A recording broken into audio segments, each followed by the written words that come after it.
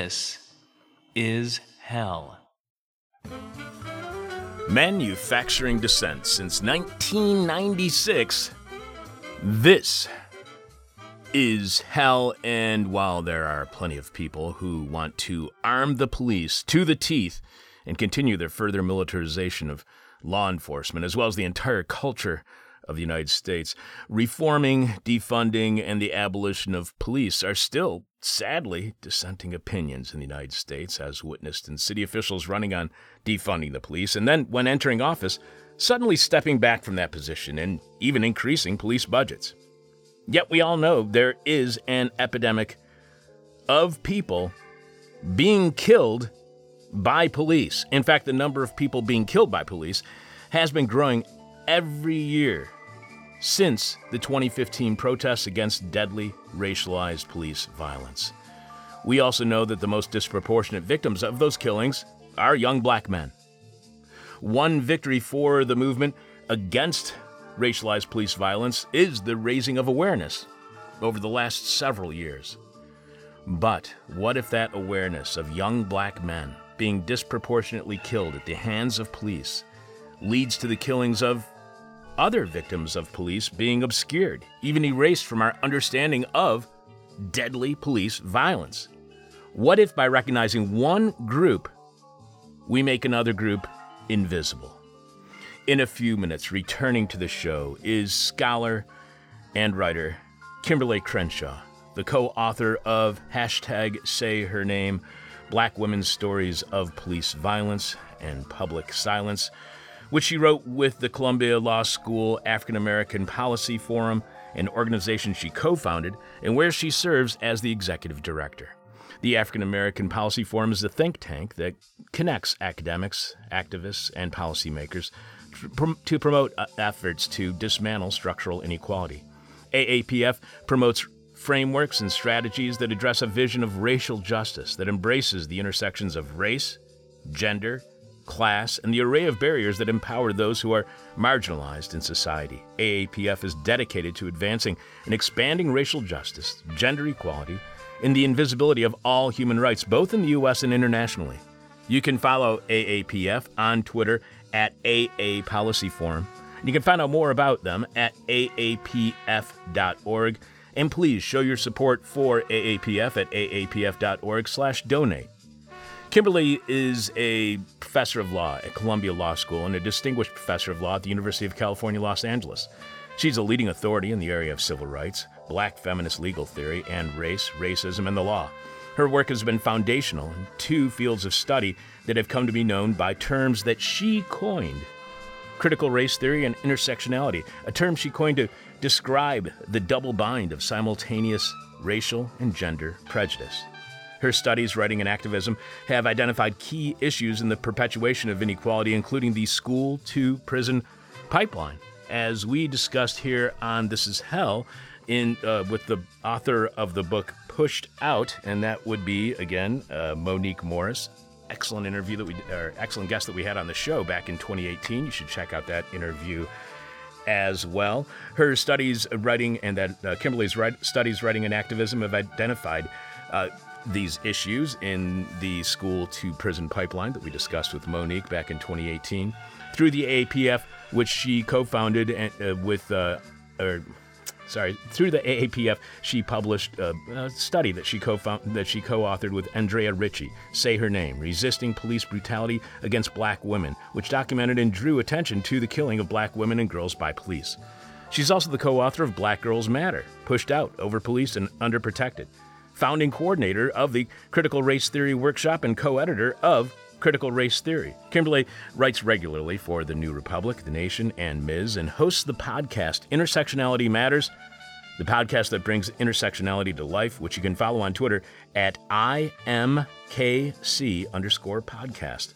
Follow Kimberlé on Twitter at SandyLocks. This is her second appearance on This Is Hell, having been on the show way back in May of 2015 to talk about the then just published Say Her Name report for the African American Policy Forum. I am your bitter, blind, broke, gap-toothed live streaming radio podcast host, Chuck Mertz, producing is Will Ippen. Will, what is new by you, sir? Oh, not a whole lot. I was in Michigan visiting the in-laws for a brief weekend, and I managed to meet up with our very only Sebastian Wupper. Oh, really? Yeah. Dr. Sebastian Wupper, the historian who does the weekly segment Past Inside the Present that gives you the historical context so you can understand the present. How's he doing? He's well. Got to see his place, and he's sitting pretty there in the west end of Grand Rapids. Oh, is that where he ended up, West Side? Yep. Oh, there you go. That's great to hear. I'm glad that he is enjoying his new Michigander life. So guess what I'm doing for my birthday? I don't know. I'm Guessing wisdom teeth? Yes, exactly. Yeah. I'm treating myself to having an impacted wisdom tooth extracted, which is like the 9th or 10th invasive medical procedure I've had in the last year and a half, and I'm not looking forward to it. For whatever reason, dental work is the most frightening of all medical procedures. I had a doctor tell me last year I had a 60-40 chance of surviving a surgery that I was going through, and I did not fear that surgery as much as I fear going and seeing the dentist. My dentist said he could not put me under during this extraction, but he could give me nitrous oxide laughing gas if the pain gets intolerable. I know, and it doesn't sound enjoyable in any way. So luckily, Ronaldo, who gives us rotten history every week here on This Is Hell, just went through the same procedure with the exact same dentist as I recommended my dentist to him. And Ronaldo reports there was no pain and the whole thing was no big deal. So during the first week of October, I won't be here, as I am told I will need to be on an all-liquid diet for a few days, and during that time I will be in a great deal of pain, according to my dentist. But not so much according to Ronaldo, and I'm going to trust my dentist on this one. That said, my dentist who also suggested that I will need to take a few days off from the show because it might be a little bit difficult to enunciate and pronounce certain words. Yeah, I'm just hearing it now. I know, yeah. exactly. I'm going to be doing like full of cotton balls. Exactly, and it's going to sound like Marlon Brando doing The Godfather in my interviews. So no new shows during my birthday week, the first week of October. More important than me celebrating my birthday by having a wisdom tooth pulled, Will, what is this week's question from hell for our listening audience? This week's question from hell is, what can climate change do for you? What can climate change do for you? Earlier this week, we mentioned how listener Old Grouch answered this week's question from hell on Patreon. Old Grouch's answer, like one we got last week from listener Nick E. on a different question from hell, is so thoughtful that we wanted to share his response in its entirety on its own. So here you go. Again, this week's question from hell, what can climate change do for you? Old Grouch answers by writing, climate change created the choice of a lifetime, either end it all by heat or by nuclear war. Seems there's a lead in the race for nuclear war now in Ukraine. However, this summer's 120-degree heat index for days on end in New Mexico is running a close second. Good thing I'm old and all the good stuff is over now anyway. I'm so sorry, young folks, that this generation left you such crap to deal with. Good news for scientists at the La Brea tar pits is that we now know what happened when temperatures were at today's levels only a few thousand years ago. Wildfires burned off most wildlife habitats, and the big animals died, except for the coyotes. I did not know that. They actually reproduce more under population pressure. Oh, really? Yeah. So they're our next overlords. Pretty much. All right. Yeah. I'll be feeding coyotes then from now on. But Old Grouch writes, humans survived. They just had to go through a few thousand years of a mini ice age in the northern hemisphere. Good luck with that. I suggest you learn Spanish. Oh, yes, it might be a good idea to remove the razor wire wrapped barrels on the border with Mexico. Old Grouch. So thanks, Old Grouch. We always appreciate your insight and your answers to every week's question from hell. A couple things, though. First, the current competition between the two apocalypses of climate change and war, and which will end the world as we know it. Old Grouch, you forgot about disease, like a virus that goes global, which will likely happen again, if not soon, as deforestation continues around the world and humans are suddenly in contact with a pathogen we know nothing about, and it spreads and turns deadly, while governments and their partners in the private sector try to figure out how much to charge for the vaccine.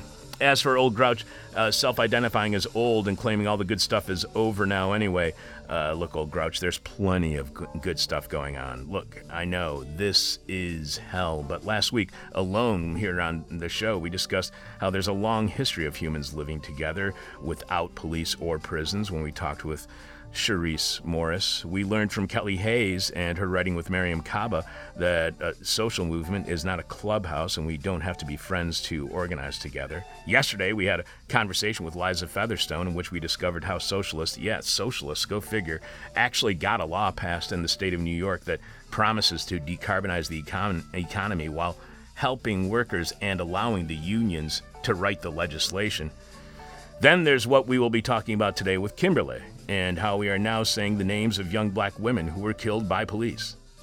Yesterday, when we were speaking with Liza, she mentioned a through line going back to the anti-globalization and free trade protests of the mid to late 90s and early aughts.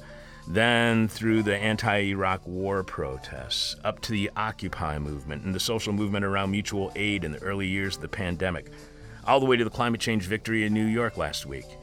We have been witness here on This Is Hell to nearly an entire generation of a movement changing the violence and the cruelty of the state and its political economy.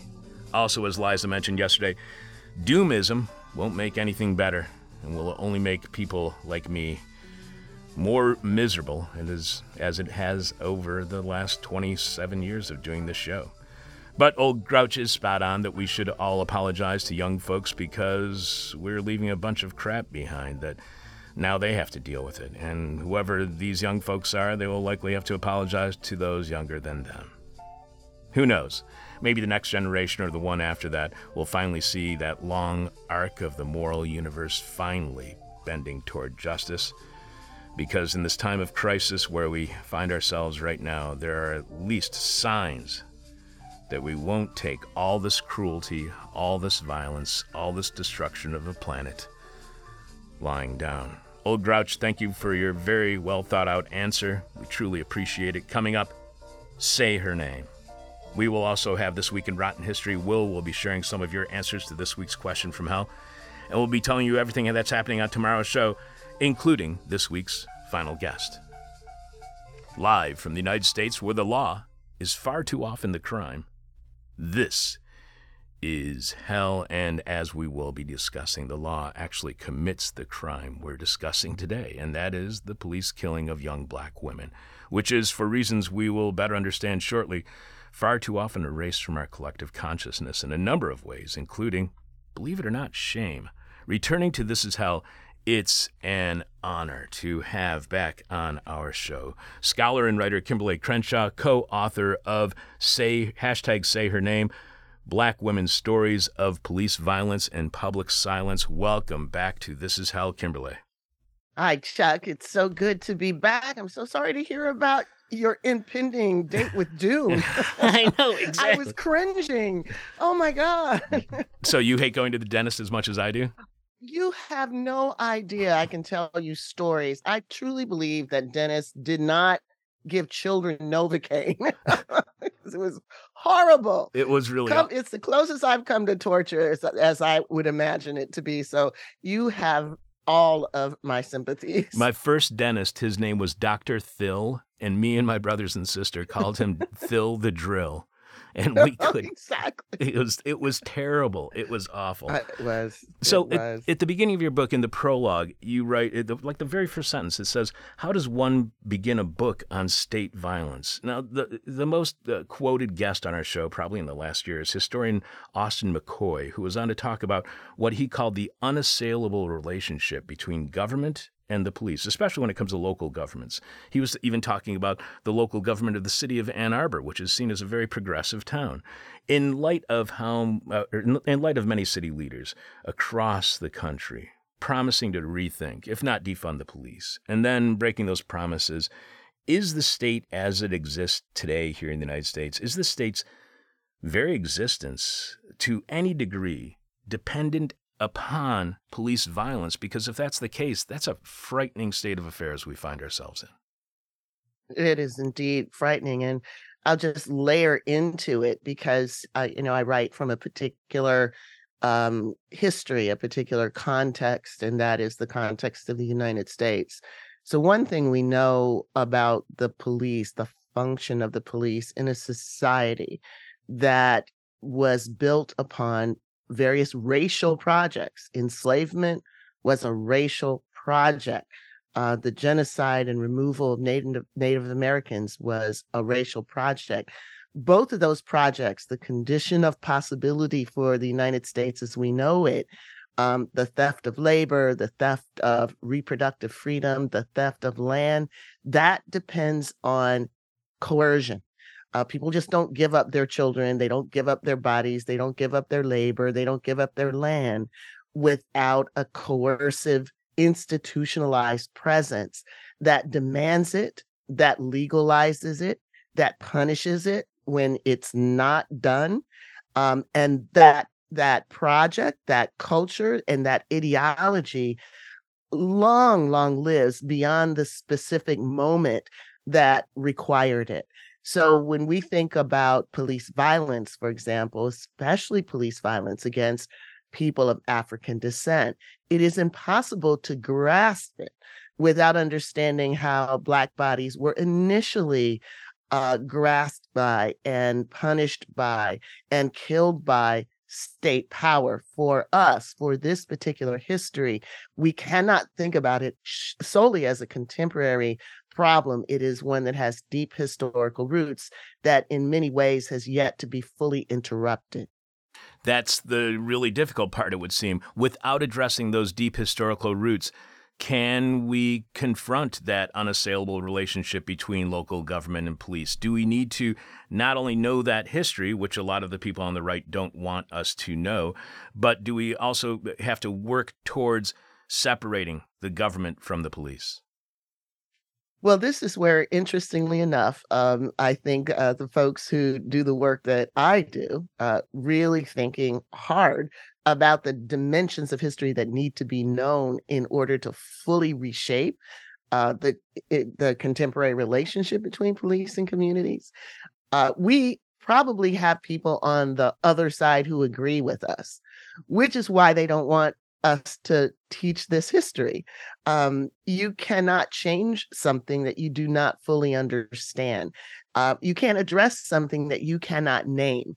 And what the right is all about these days, that's what all of the cultural wars are. It's what the attack on 1619 is all about. It's what the attack on critical race theory and intersectionality is all about, is to literally take away our ability to name, to historicize in order to understand. So when they're putting as many resources as they are, and they are, into basically making things unnameable, then we know that naming and historicizing is an important thing for us to fight for. There is no reform if you can't show what the problem is that we're trying to reform. And it's not just a couple of bad apples. It's not just insensitivity. It's not just the lack of body cams. It is the way that certain bodies, certain communities have always been seen as bodies that do not fully integrate into the body politic. Our ideas, our contraband, our aspirations are illegitimate. Our very presence undermines the safety and the security of those who are seen as the ones who have the primary right to be here. So for me, the connector between your question about the state and the police is, can we even talk about this without race and racism being at the center of that conversation? Which seems like that is the intentional project of the right, to make sure that that is not part of the conversation. You write, absolutely. You write, we must say her name. That simple imperative to say her name is more than a political slogan. It is a call to action, a movement that refuses to be silent about the numerous Black women the police have killed. How can we go about saying her name, if you will, in a way in which it does not become a political slogan, but a simple imperative? So it does not become something akin to a catchy line in an ad and turn it into a command of vital and crucial importance. How can we do that? Because in our very monetized, marketized, advertised society, even the most important slogans even the most important imperatives can turn into a slogan. Well, Chuck, that's precisely the reason why we decided to publish this book. We were fully aware that many people had perhaps heard of Say Her Name and maybe occasionally go to a protest march and repeat that that slogan. But may not have a sense of the fact that Say Her Name is not just a statement or not just a hashtag. It is, in fact, an imperative that we bear witness. There are actions that go along with it, amplify, that represent what it means to say her name. There is a collection of family members that are all about living their lives while they insist on justice for their loved ones. There is an imperative to recognize that there are two losses when so many Black women are killed. There is the loss of the life that the families mourn, but in addition, there is the loss of that loss. The fact that it has happened has often not been reported in the same way. It hasn't been recognized by various elected officials. The loss hasn't been the subject of mass demonstration. And the fact of the matter is that this loss on top of the loss happens in the face of a reality that families of mothers and daughters and sisters and aunties don't mourn any less for their lost loved ones than the family members of fathers, sons, and brothers. Yet, because of the way racism, anti-Black racism, has typically been understood, and especially violence associated with racism has been understood almost as exclusively as a male problem. This level of violence that women face is unrecognized, marginalized. So Say Her Name is not simply a slogan, it is an invitation to broaden our conception of what anti-Black racism actually looks like, what are the conditions under which people are victimized by it, and what are the particular ways that state violence visits itself upon women and girls. That's something that we need to be able to bear witness to in order to broaden our movements for transformation. So I don't want to distract from the conversation about racialized police violence against young Black women, but I was thinking about this kind of generally. And do you think that the same practice of saying her name could also bring about greater attention to the violence and cruelty of poverty, being unhoused, or victims of other state violence like war? Do you think that this same kind of political strategy, without again distracting us from the racialized police violence against young Black women, do you think this same kind of strategy could be used in a successful way to address the other kind of violence and cruelties that we see in our everyday society? Well, Chuck, in the same way that oppression, systemic systems of subordination are structured and therefore connected, resistance to them is also connected. Again, this is the lesson that we're learning from the right. They've gone after all of the ways that we have tried to tell stories, tried to narrate, tried to elevate the connection between various experiences that people have every day. That's why they go after intersectionality. That's why they go after notions of structural inequality.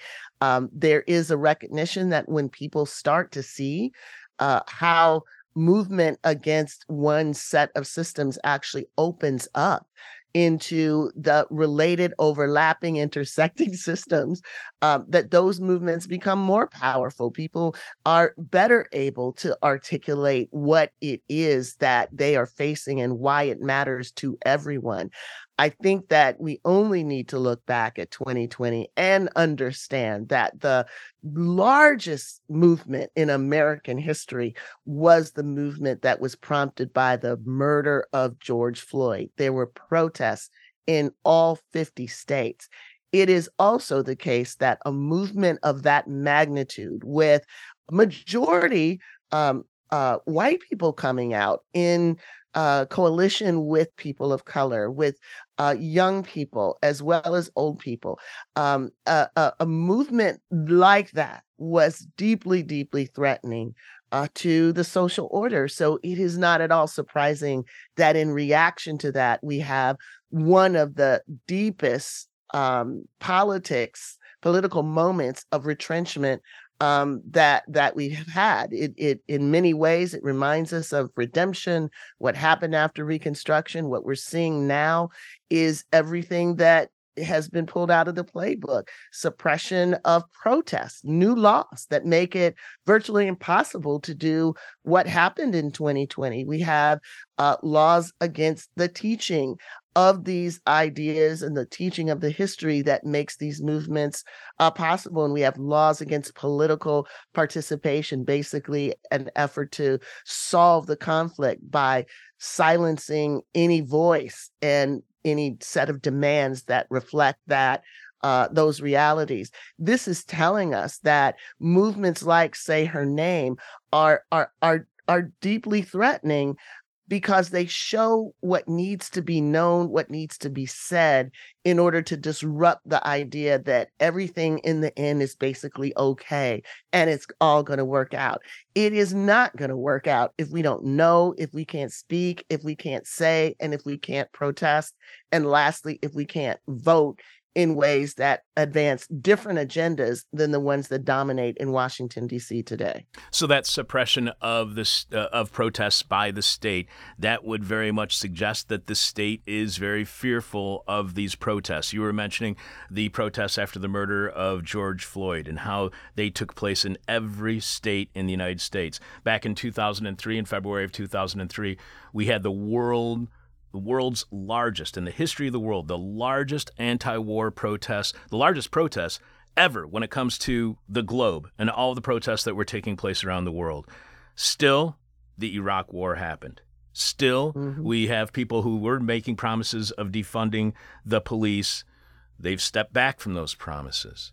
But the suppression of those protests would suggest that the state does fear these protests. So as people who do protest, who see that we end up going to war, who see that we don't end up defunding the police, do they underestimate the power of those protests? Because here you have the state, reacting by trying to suppress those protests. Do we underestimate the power of protest because the Iraq War still happened and police are not being defunded at the rate we are hoping? Yeah, I think what we may underestimate is the sustaining structures that need to take place. I think we also probably underestimate all of the dimensions of social change that even in our own history happen in order for protests to be translated into change. And we probably underestimate how many protests had to happen across any of the issues we cared about before the ideal circumstance actually occurred, so that on the ground demand for change actually channeled its way all the way up to the levers of power to actually create that. The way that the right wants the civil rights movement to be told, for example, really leans into this undereducation about what's necessary for change. The story is, America was born pretty perfect. It had a few problems. And then we had some laws that fixed it, and those laws were prompted by people of goodwill who decided to, have a march on Washington. What they don't tell you is that protests had happened for decades. What they don't tell you is that there were multiple organizations on the ground. What they don't tell you is that all sorts of political leverage had to be used in order to advance some of these agendas. And they don't tell you about the level of violent repression of these protests. And in fact, that there was a lot of conflict within the movements, because some people were of the belief that if the state got angry, or if the agents of the state were not 100% behind us, then we needed to find another way. We needed to be more accommodationist in our demands. So the reality is that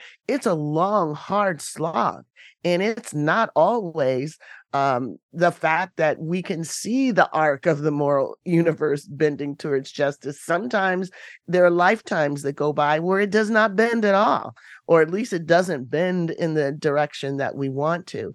But human striving, the passion for justice, the refusal to accept the conditions of the life that we have been inheriting, that is what is the movement making imperative that drives so many people to try again, that drives people to say, it's not enough for me to make a poster. I've got to be willing to show up in some way that's beyond a tweet.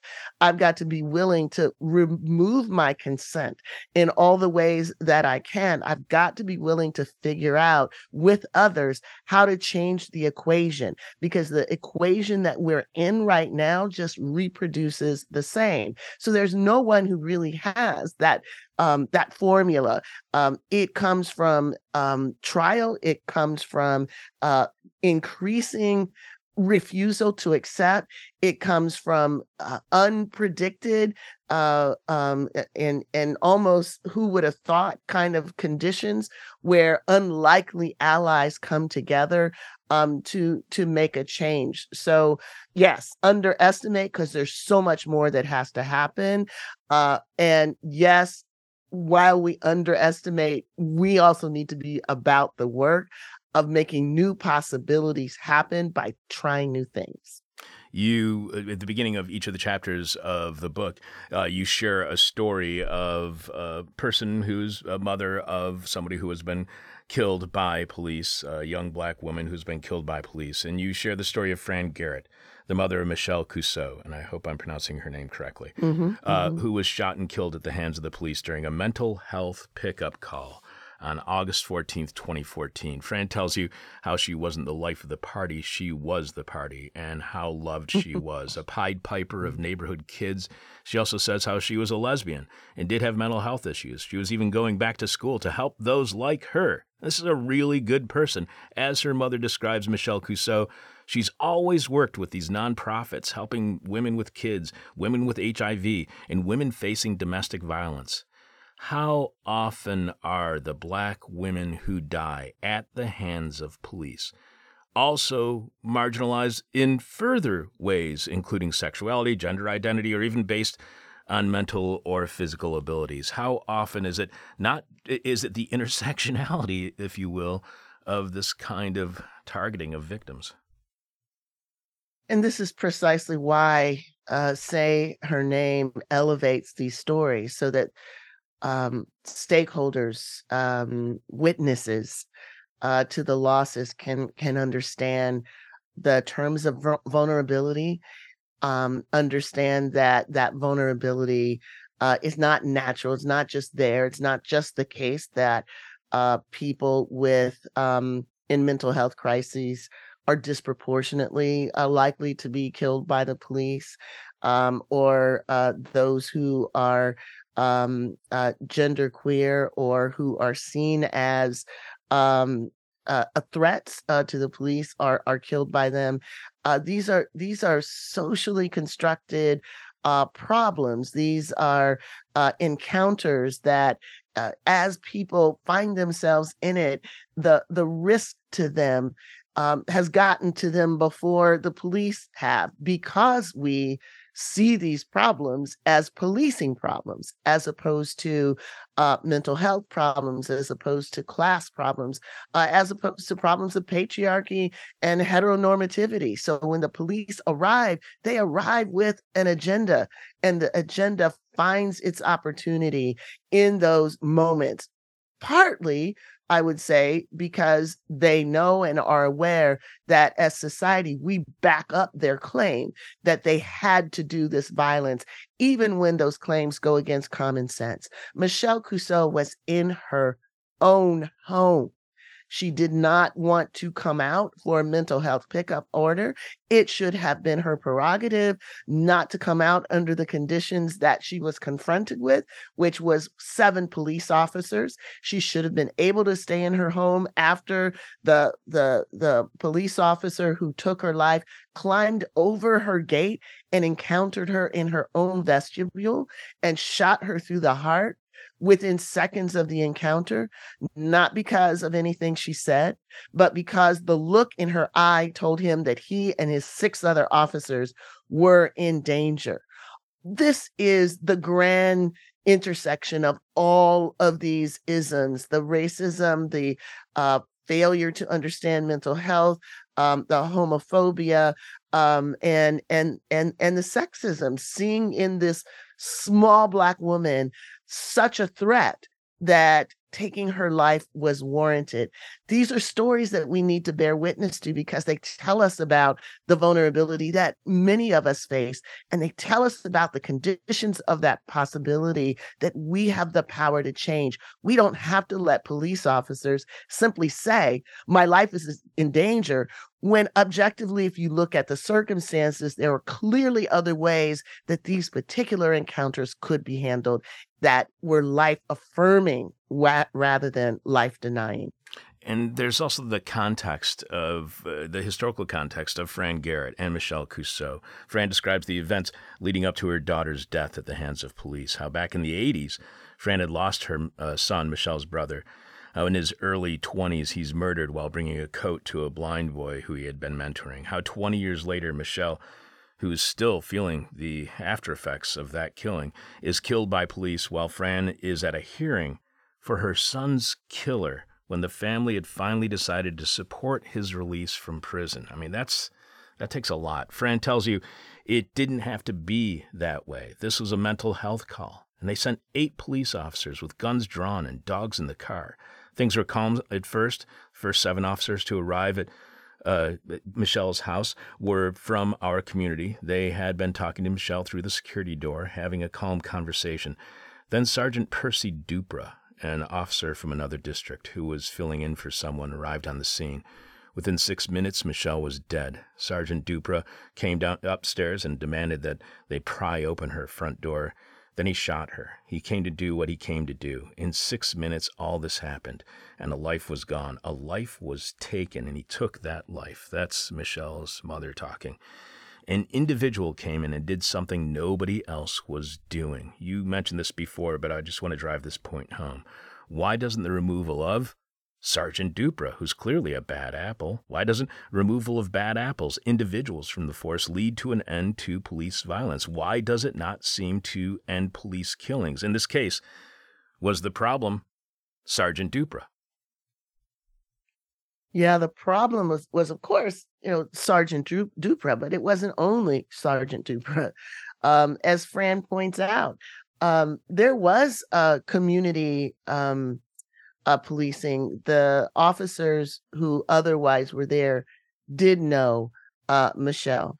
And Michelle would probably still be alive had it not been for the fact that Dupra was on duty and was sent there. But where is the accountability for that fact? This is where it becomes institutional. There's a shrugging of the shoulders. It's, oh, unfortunate. Oh, too bad. But we can't do anything to undermine the authority of the police. So we write it off as a bad apple, which makes it an institutional problem. Dupra was not prosecuted. He basically was reprimanded, lost some privileges for a while, but in the end is able to retire on his police pension. In the end, able to influence other officers. In the end, able to basically still walk around with the swagger that comes from shooting a 5'2" Black woman in her own doorway. This is what makes the culture work in the way it does. Shoot first, ask questions later, never take away my authority to make a split-second decision. That is what makes it a structural problem. Now, I have to say that the inspiration for so much of what we do comes from Fran Garrett. We would not have known about Michelle Cusseau if we had relied on the traditional media. Michelle was killed 5 days after Mike Brown, while thousands of people were in the street, as they should have been, to protest his death.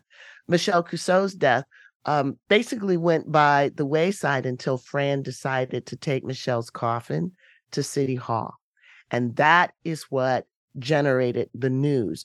We were then thinking, where are all the other stories like this, where no one did take a coffin to the City Hall to say, someone's going to recognize what happened to my daughter? That is when we decided we needed to lift up these names. And Fran was able, because of her incredible ability to grieve and mourn and demand justice at the same time, to create reforms at the Phoenix police level. So now there are trained people who go. Now police are not the first people who answer a 911 call. And there's so many other people's lives who could have been saved if those reforms had been in place in other places where Black women have been killed. We'll get to those reforms in a moment. Michelle Cusseau's mother, Fran, tells you, quote, the police think we're angry when we're only attempting to explain ourselves. They accuse us of just being angry Black women. That's how we're classified, as just being angry. Then for Sergeant Duper to say he shot my daughter because he was scared of the look in her face, it's just so unreal. Can that fear be trained out of policing so young Black women are not killed by police? Because that's always the response, if we just get better training. Yeah. It can't be done without acknowledging the fear in society. It can't be done just assuming that most people don't have it and just a few bad apples do. It can't be done unless there are consequences to acting on that fear, or ways of hiring people to assume that, we can just find our way out of it by ignoring it. It is the case that the police are part of the society in which police officers are formed. Police are not a different animal. They're not, there's not something magical that happens when they put on the uniform, except for the fact that the ways in which they enact their biases and the ways in which that institution refuses to acknowledge them generally has the support of the law, of the state. So our challenge is manifold. We have to acknowledge that this is part of the society in which we live. And we're at a point right now with Say Her Name that there isn't even that acknowledgement with respect to Black women. We're trying to get on first base with this. We're trying to say everything that you think you know about anti-Blackness in policing applies to people across gender and gender identities. You might think it's just a problem that impacts one part of us. It impacts all of us. And so to the extent that we are fighting broadly to understand anti-Blackness in the context of state violence, we're saying it's not broad enough. We've got to do more to lift this up. And then all of the strategies that we're talking about now, how do we retrain thinking about anti-Blackness? What do we do in the interim at recognizing that the state is still empowered to take our lives through their anti-Blackness? How do we connect anti-Blackness with the way that other people are subject to policing, and partly because we realize that the permissive dimension of policing is grounded in anti-Blackness, so other lives are at risk as well. All of that is part of the conversation, of the movement that we need to have. We just need to make sure that that work is inclusive of gender and gender identity. Fran tells you that the police chief apologized for the killing of her daughter and asked her what she wanted. She says that everything that I'd asked for, we just about got, except for drug testing of police. I wanted the police tested right after an incident to see if they're under the influence of steroids, but no, thanks to the union, they fought it, and we didn't get that. We did get more body cams. We got that intervention squad that we requested. And bottom line, after an internal police procedure, Sergeant Percy Dupra was found guilty of violating Michelle's civil rights. What impact does all that have on policing? Body cams are good, and intervention squads and procedures holding the officer who killed Michelle Cusseau are all improvements. But what impact does that have on the root causes of police killing black women? Did Fran get whatever she wanted? Because the efforts, while good and very well intended as they are, do not structurally challenge policing. Do the police allow for, in this situation, the body cams, the intervention squads, and procedures holding the officer accountable? Do they allow for those things, but don't allow for things like drug testing, because that's more of a structural issue? And I think the upshot of that particular thing that Fran was demanding and wasn't able to achieve in her negotiations with the Phoenix Police Department points to another structural dimension of the problem. And that, frankly, is police unions. That is not as much a part of the conversation as it absolutely needs to be.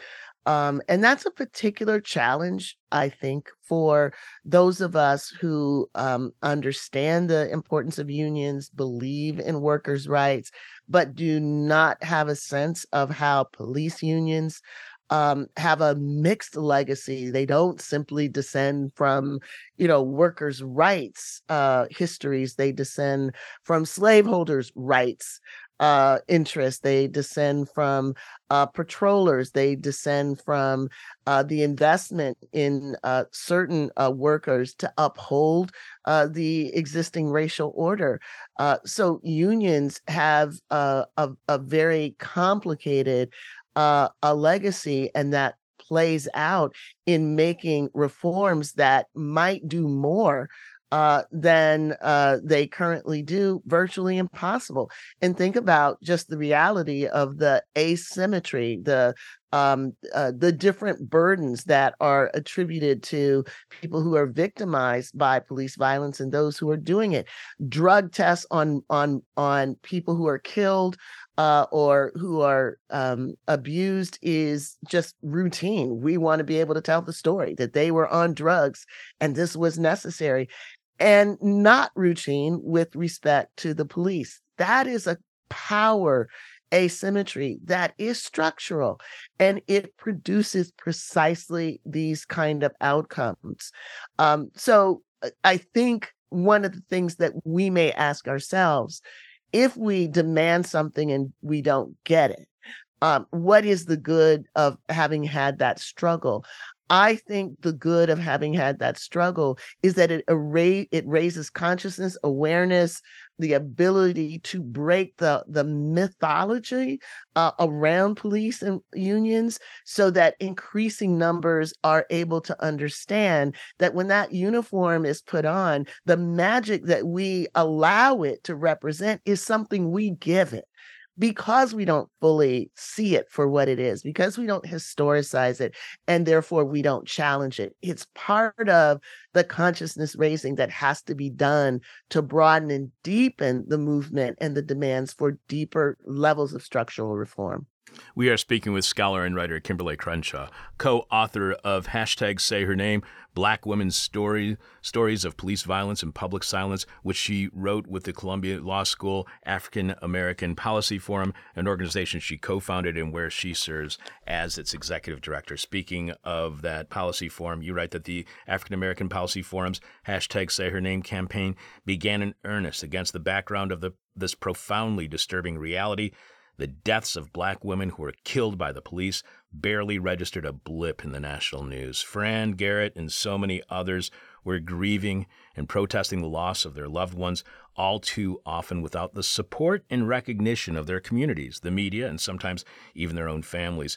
Something had to change.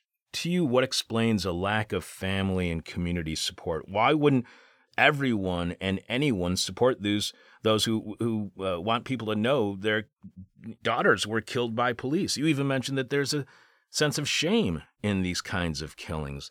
What Yes, explains yes. that lack of family and community support? I would just think that everybody would just rally to their cause. Well, on this, I have to uplift the voices of some of the mothers who tell us that their experience of having lost daughters to police violence puts them in the mind of the way rape culture functions. It is a gendered reaction to the idea, what did your daughter do to put herself in harm's way? We understand that gender, sexism, patriarchy works in particular ways in helping people make sense of bad things that happen. And often it works as a way of shifting blame to the victim. That's exactly what rape culture does. What were you wearing? What were you doing with him? Where were you going? What were you drinking? How late were you there? These are all ways that people interrogate in a fashion to tell themselves, do I have to worry about this? Was this a bad thing? Was this something that that woman could have presented or prevented? The same set of questions present themselves when women are killed by the police, partly because it's something that folks don't hear daily. They think it is an exceptional situation. So they want to understand how that woman put herself in that situation. And so with Gina Best, for example, her daughter, India Kager, was killed by a Virginia police squad that had followed her daughter and the father of her child for hours, knew that she was in the car, knew that she was innocent of whatever they thought he was guilty of, along with her child, and still she was killed. And still family members and others asked Gina Bess, her grieving mother, what did she do? So these are some of the ways that we have to address the intersections of patriarchy and sexism with state violence, because they create particular kind of responses, even among those who might otherwise be thought to be available for support. You write the survivors of police violence and family members of victims raised names of black women killed by police. Rakia Boyd, for example, was killed by an off-duty cop who never served a day in prison for firing into a crowd of young black people in Chicago. Is there any evidence that police who kill young black women are any more or less likely to be held accountable than police who kill black men? Is there any inequality in policing being held accountable, or that their penalties are any different? Is there an inequality when it comes to holding police accountable who've killed young black men compared to young black women? We've not seen any evidence of that in the network of women that we've worked with. And on the rare occasion where there is a civil award, we have seen those awards being overturned or knocked down. The problem of police accountability is everywhere, which makes the conviction of George Floyd's murderers all the more remarkable, all the more exceptional, and obviously all the more concerning for those who do not want police to be held accountable. The one thing that I think is warrants saying about Black women who've been killed and the police not being accountable is that they are more likely to be killed in the company of their children and family members. So the idea that the police officers felt that they had to use lethal force, notwithstanding the danger to others, is all the more available for critical interrogation and hopefully disbelief. If we hold up all of these ways that the police took lives in circumstances that most people would not think required lethal force, it may help us see that that is a go-to argument that's used all the time, and we have to have ways of separating police from being able to make this as a justification in virtually every circumstance. You write that in saying their names, we not only challenge the taboo surrounding the public recognition of police murders of black women, but also counter the violence done by the lies, fabrications, and racist and misogynist representations of black women spread by the police and the mainstream media. In this sense, hashtag Say Her Name functions as a critical site of historical recovery in the face of myth and a trenchant disregard for the truth. How much influence do the police and their narratives have over the media? Because we often don't recognize the role of the Pentagon in Hollywood blockbusters. Does police propaganda, does propaganda, does it actually directly lead to the killing of black women by police not getting the attention it deserves? Do police myths erase black women who are killed at the hands of police? Well, police myth and the close relationship between the police and mainstream media is obviously a factor in the broader way in which the police often operate with impunity. The police give the first statement about what happens. The police are able to call the victims a suspect. That is a projection of their own that actually is an element that led to the encounter in the first place. What those who are victims of police violence don't get to say is that the actual law and policy that puts police in the position of disproportionate encounters with certain populations, African Americans, that got there first.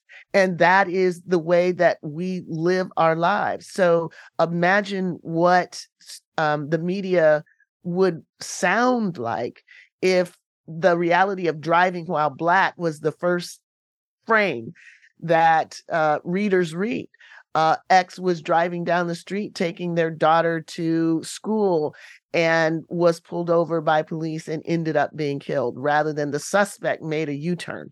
I mean, these are ways in which the initial narrative that the police have to do this to protect, quote unquote, us, is constantly rehearsed by the media. And what is erased is the underside of that reality, the cost of a permissive police culture, a permissive legal terrain that allows police to pull over people, to encounter them with minimal justification. That's the way that the traditional stories are not interrupted. And when we don't interrupt that long narrative, the influence of the past, the influence of the police being the protectors against the marauding others, whether they're men, women, or children, continues uninterrupted. The media are a key site for that continuation, and thus a key site for potential interruption in that. It gets back to what Austin McCoy was saying, that it wasn't just an unassailable relationship between police and local government, but also between local government, police, and especially local media. You write that stories that began with a 911 call for help and in the end stolen lives of mothers, daughters, grandmothers, and sisters don't fit the available narrative frames for recognizing police violence. So, again, I mean, I don't want to just keep bringing this back to this idea of reform or not, but can the police response to 911 calls at this point in the stage of policing, can they be demilitarized? Can force be taken out of that response? And is that even enough just to take force out of police response? I'd say yes and no.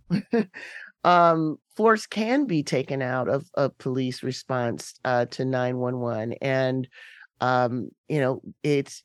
that's no longer a question. We've seen that. The question really is, can the permission to use force whenever you see it be taken away? That I think is again the question of political will. It's a question of reimagining what police do. It's a question of imagining what is in the interest of the public. What does it mean to be an institution that serves the public, all of the public, not the inheritors of the smaller publics that saw the police as the only thing that separates them from those that they owned and those that they oppressed. I am a I am committed to the idea of taking leadership on the agendas from those who are most impacted by it. I have broader aspirations about how the state should operate. I have broader ideas about how we go about transforming all of the institutions. I stand in those ideas, and as a servant of Say Her Name, as a servant of the families who are seeking justice, I lift up what it is and what it means to live in this moment in which nothing has happened that actually touches the hurt, the injury, the abject injustice that they have faced, and am committed to lifting up what it is that would touch them, what they want to see, what, when they say they don't want their daughter's death to be in vain, what would make that so? And Say Her Name is about amplifying and providing a platform and a space for their vision of justice, for their vision of what policing can look like, to take the front and center position. Again, this is a movement that doesn't have a how-to book. It isn't telling people how to think. It's a movement that is listening to people, which is the most important thing that I think organizers can do. As was pointed out by Kelly Hayes on our show, Miriam Kaba on our show, Liza Featherstone on our show, Sharice Morris on our show, all recently. That's a really important part of organizing. Scholar and writer Kimberlé Crenshaw has been our guest. She is co-author of Say Her Name, Black Women's Stories of Police Violence and Public Silence. You can find out more about her organization, the African American Policy Forum, by going to their website, aapf.org. And if you enjoy their work, as I do, please go to aapf.org/donate and show your support. Kimberlé, one last question.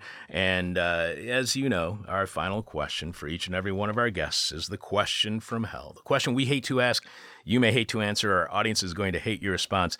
And boy, am I going to hate asking this question. So can I apologize before I even ask? Uh-oh. This is real. So there was a time, 20 years ago, and unfortunately I've spoken with people who still have this belief. There was this popular mainstream commentators would blame the victims for deadly police violence. That still happens to this day, but the problem was not, the problem with the person being killed was they didn't show enough respect for police. What does that reveal to you about popular mainstream commentators from 20 years ago and the analysis that many still hold today, that the victim in a police killing is the person who caused that killing? It tells us that the inheritance of contemporary policing and our consumption of it draws directly from the history of policing coming out of enslavement. Respect for police is not required, except for the idea that the role of the police was to instill in Black populations that were policed that you are a subordinate group. We will not accept any insubordination in attitude or behavior. And for this failure to abide by that code of conduct, you are subject not only to abusive violence, but also death. We have to ask ourselves, how did this get passed on to us? How is the idea that insulting a cop is enough justification for us to wash our hands of what that cop does in response? That is not a way in which police all over the world necessarily function, but it does function that way in societies and where there are deep and abiding hierarchies, and these hierarchies demand respect as a condition of security. When those two things are linked, we know that we are in a quasi-police state, and that the way in which the police expect us to behave is more about pre-existing hierarchies than it is about protecting people against crime or serving the public. It's serving a particular public and a particular social order. And it's time for us to be able to name what that is. Years ago, I was talking to a beat officer here in Chicago, and I asked him if he was fearful of gangs. And he said no, and he quickly looked at me and said, because the Chicago Police Department is the biggest and strongest gang in the city. Exactly. He just said that straight up to me, not like he was ashamed of it at all. This is like in the mid-'90s. And then we've had these conversations with Cerise Castle about the gangs in the Los Angeles County Sheriff's Department. Do you think that is at the core of the problem with policing, that they view themselves as a violent gang? Well, it's certainly the case that those who do see themselves as that are not out of step or are incompatible with legitimate institutional functioning of police. I mean, it takes an incredible and almost unthinkable set of circumstances on those occasions when the function of gangs and police departments have surfaced. There's a lot of hand wringing. I lived part of my time in LA, and there were moments when it was revealed that there were gangs, there were blue ribbon commissions that were formed in order to root out the problem.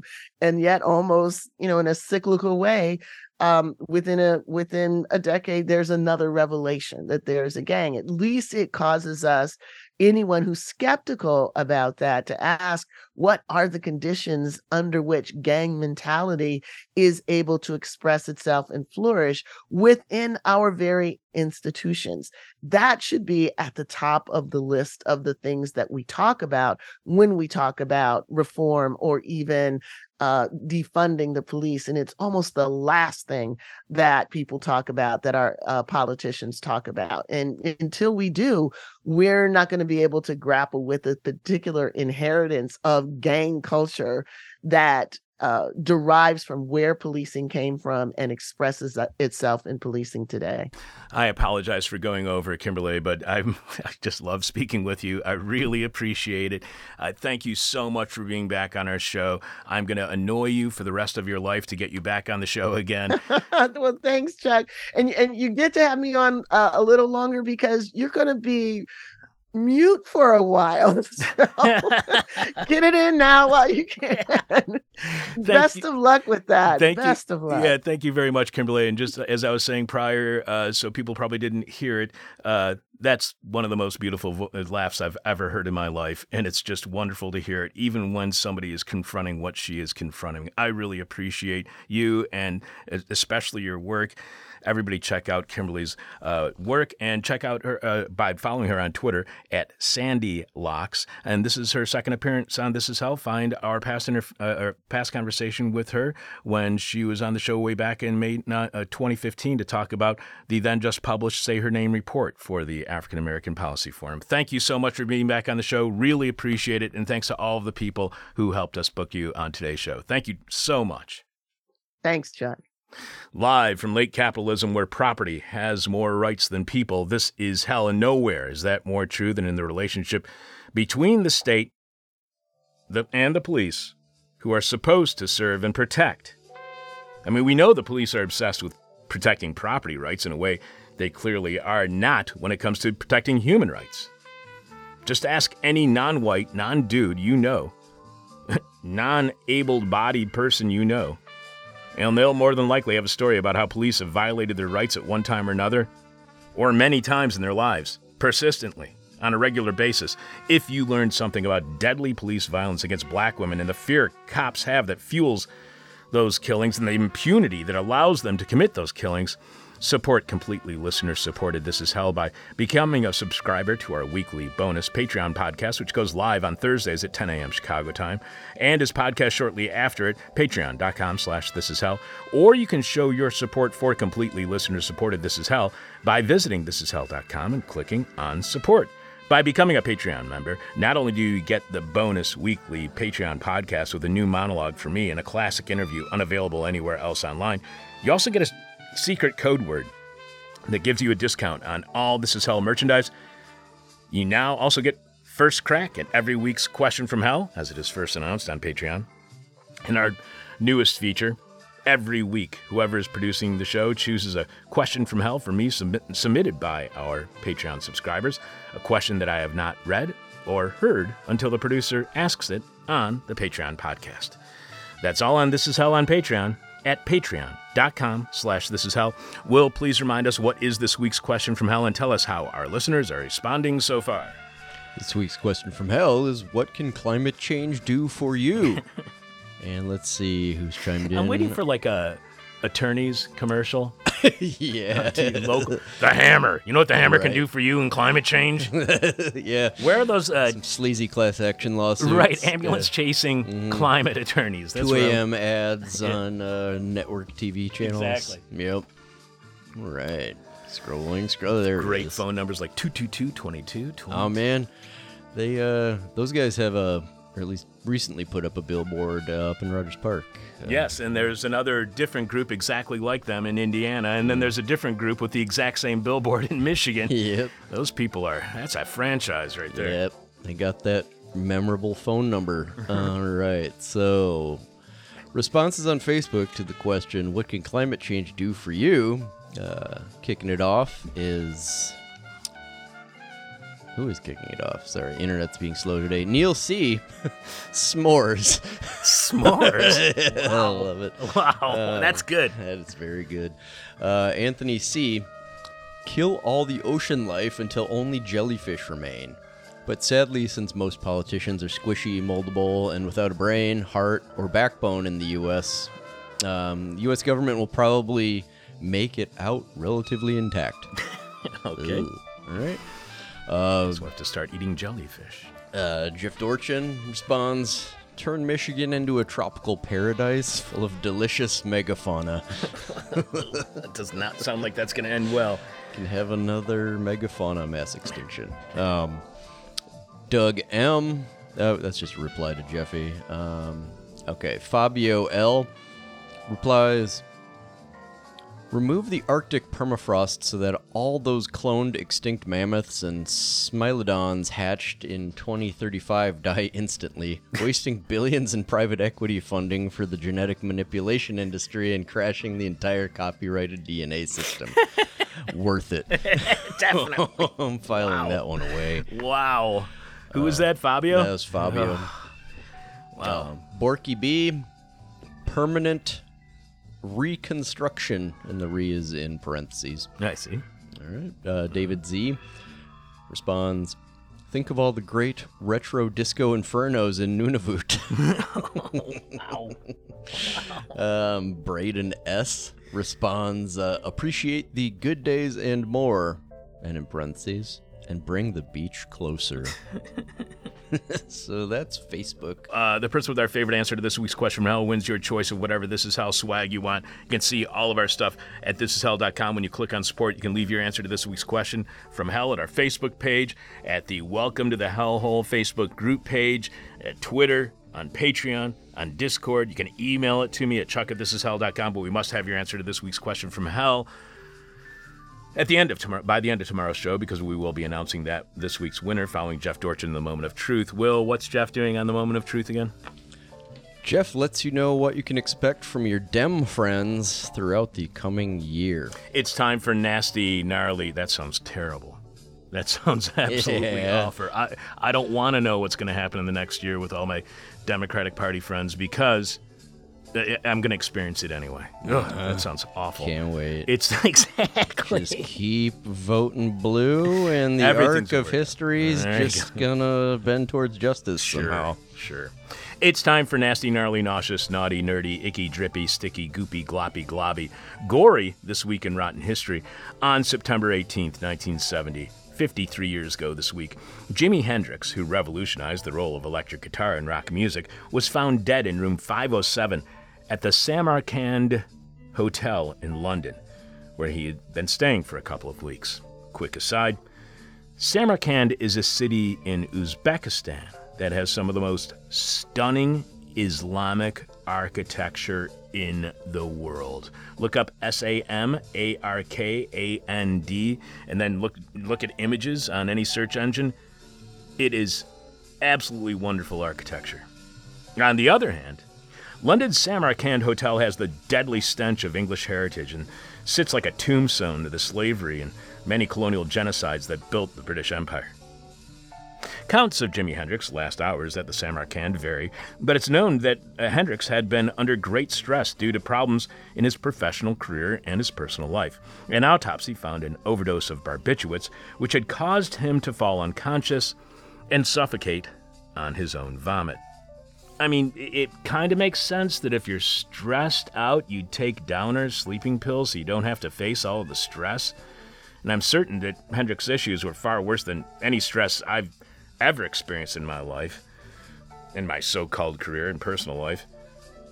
But I know if I take something to sleep so I don't have to deal with the stress for maybe 6, 8, 10 hours, I'm absolutely certain that stress will be waiting there in the morning when I wake up. So, as a public service announcement from your friends here at This Is Hell, if you're stressed out, do not take any of the brand name downers like Amitol, Seconal, Butasol, Nembutal, Esgic, Fioricet, Fiorinol Ascomp, Fortabs, or Donatol, which actually contains belladonna.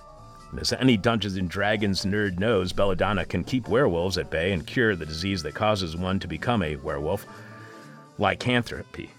So, not only will you be down, you will be protected from lycanthropy. At the time of his death, Hendrix had been recording a double album to be called The First Rays of the New Rising Sun. Various tracks from the unfinished project were later released on posthumous albums, including The City of Love, Rainbow Bridge, and War Heroes.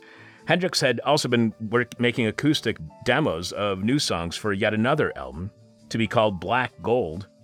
Those recordings remain unreleased to this day. So Black Gold was going to be a departure from Hendrix, a departure from the way his music had gone in the past. And he saw the whole project as music that would be accompanied by a cartoon about a black rock star. It was going to be 40-some minutes. There are believed to be 19 songs on Black Gold, but only one has ever been released, called Suddenly November Morning, which was on an anthology of Hendrix's music that was released by his estate in 2010 called West Coast Seattle Boy. You can find the very rough recording of Suddenly November Morning easily online if you are interested in hearing some Hendrix you may have never heard before.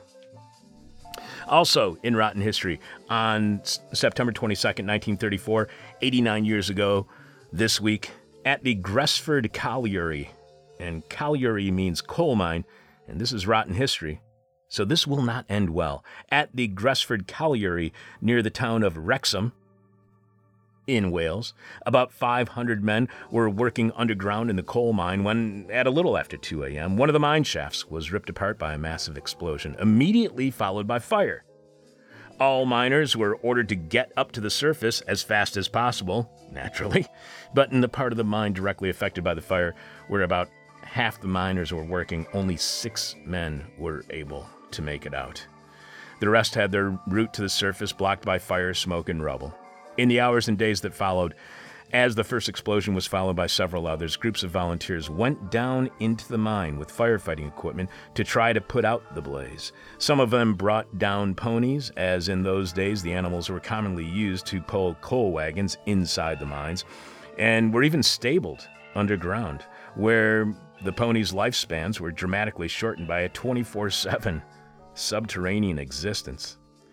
As explosions and fire multiplied, and as the underground air grew more poisonous, it became obvious that there was no hope for men in the blocked-off sections of the mine, and even after several more months, only 11 bodies were recovered, including those of 3 rescue workers. Further recovery efforts were deemed too dangerous, so the mine was permanently sealed.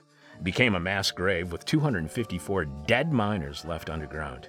An inquiry would later find that, you guessed it, pressure by the mine owners to increase coal production had led to, as they always do, severe shortcuts in safety practices, including inadequate ventilation that allowed flammable gases to accumulate in the mine shafts, which makes you wonder, what's so damn great about coal that makes the Republican Party and Democrats, too, drool over such a deadly polluting fuel with a long history of deadly exploitation by wealthy profiteers who don't give a damn about their workers.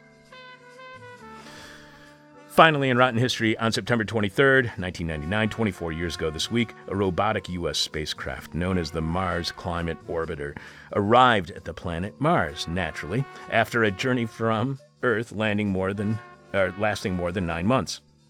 Engineers at the Jet Propulsion Laboratory in California, a NASA subsidiary known for robotic space exploration, were ready to get the spacecraft into orbit around Mars so that it could begin studying the planet's atmosphere. Some ground controllers noticed that it was slightly off course, though they didn't expect any major problem. But after the orbiter passed behind the planet, they waited in vain for it to reappear on the other side. It was never heard from or seen again. A data review soon revealed that while engineers, geniuses that they are at Jet Propulsion Laboratories, were sending it commands using metric units, the contractor that actually built the thing, Lockheed Martin, had used U.S. customary units based on the British imperial system and had failed to make the necessary metric conversion in a crucial component before delivering the hardware to NASA. This oversight caused the $125 million spacecraft to miss its intended orbit and fall into the Martian atmosphere. No worries. Lockheed Martin is still very much in business thanks to U.S. government contracts that continue to this day. So you can rest easy that Lockheed Martin was never held accountable. Now that's Rotten History, and This Is Hell. Will, who is coming up as our next guest here on This Is Hell? Upcoming guest is Intercept reporter Alice Sperry, who will be on to discuss an article that will not be posted until Tuesday. And now it's not going to be posted till Thursday or Friday. Okay, all right. Yeah, so it's the world of writing and deadlines. Yeah. Things are being slowed down over there because of the content of her article. What is she writing about? In her writing, Alice reports on the challenges facing the survivors of sexual violence by Russian troops and how they are exacerbated by Ukraine's treatment of suspected collaborators, including new harsh collaboration legislation which bars Ukrainians from sharing information with enemies of the state. Alice writes about U.S. foreign policy, abuses by military and security forces, and the repression of dissent. She has reported from Ukraine, Palestine, Haiti, El Salvador, Colombia, and across the United States. So this is a frontline witness reporting of what is happening in Ukraine, and it's freaking awful what is happening to women, as always happens to women during wartime. So this story is being delayed. We don't know why. We were told originally that she was going to be on the show today because the story was going to be released today. We had to delay her 1 week because of Kimberlé Crenshaw one day because of Kimberlé Crenshaw working out her schedule so she could be on today's show. We are hoping that we will be able to talk to Alice on either Thursday or Friday. So if you are listening to the live stream or you listen to the podcast, look for our next show to be on either Thursday or Friday. However, we are still going to have the Patreon podcast this Thursday. So write all that down in your calendar if you want to. And of course, we will have Jeff Dorchin in the Moment of Truth. I am your bitter, blind, broke, gap-toothed radio show, podcast, live streaming host, Chuck Mertz. Thanks to Will Ippen for producing. See? We told you so. This is hell. My demon is on my butt. My demon talks to me in profanity like a sailor. And my demon tries to knock me down. And my demon tries to put me on a hell ride. Thank you for listening to This Is Hell. For more Interview Hell and to support the show, visit thisishell.com.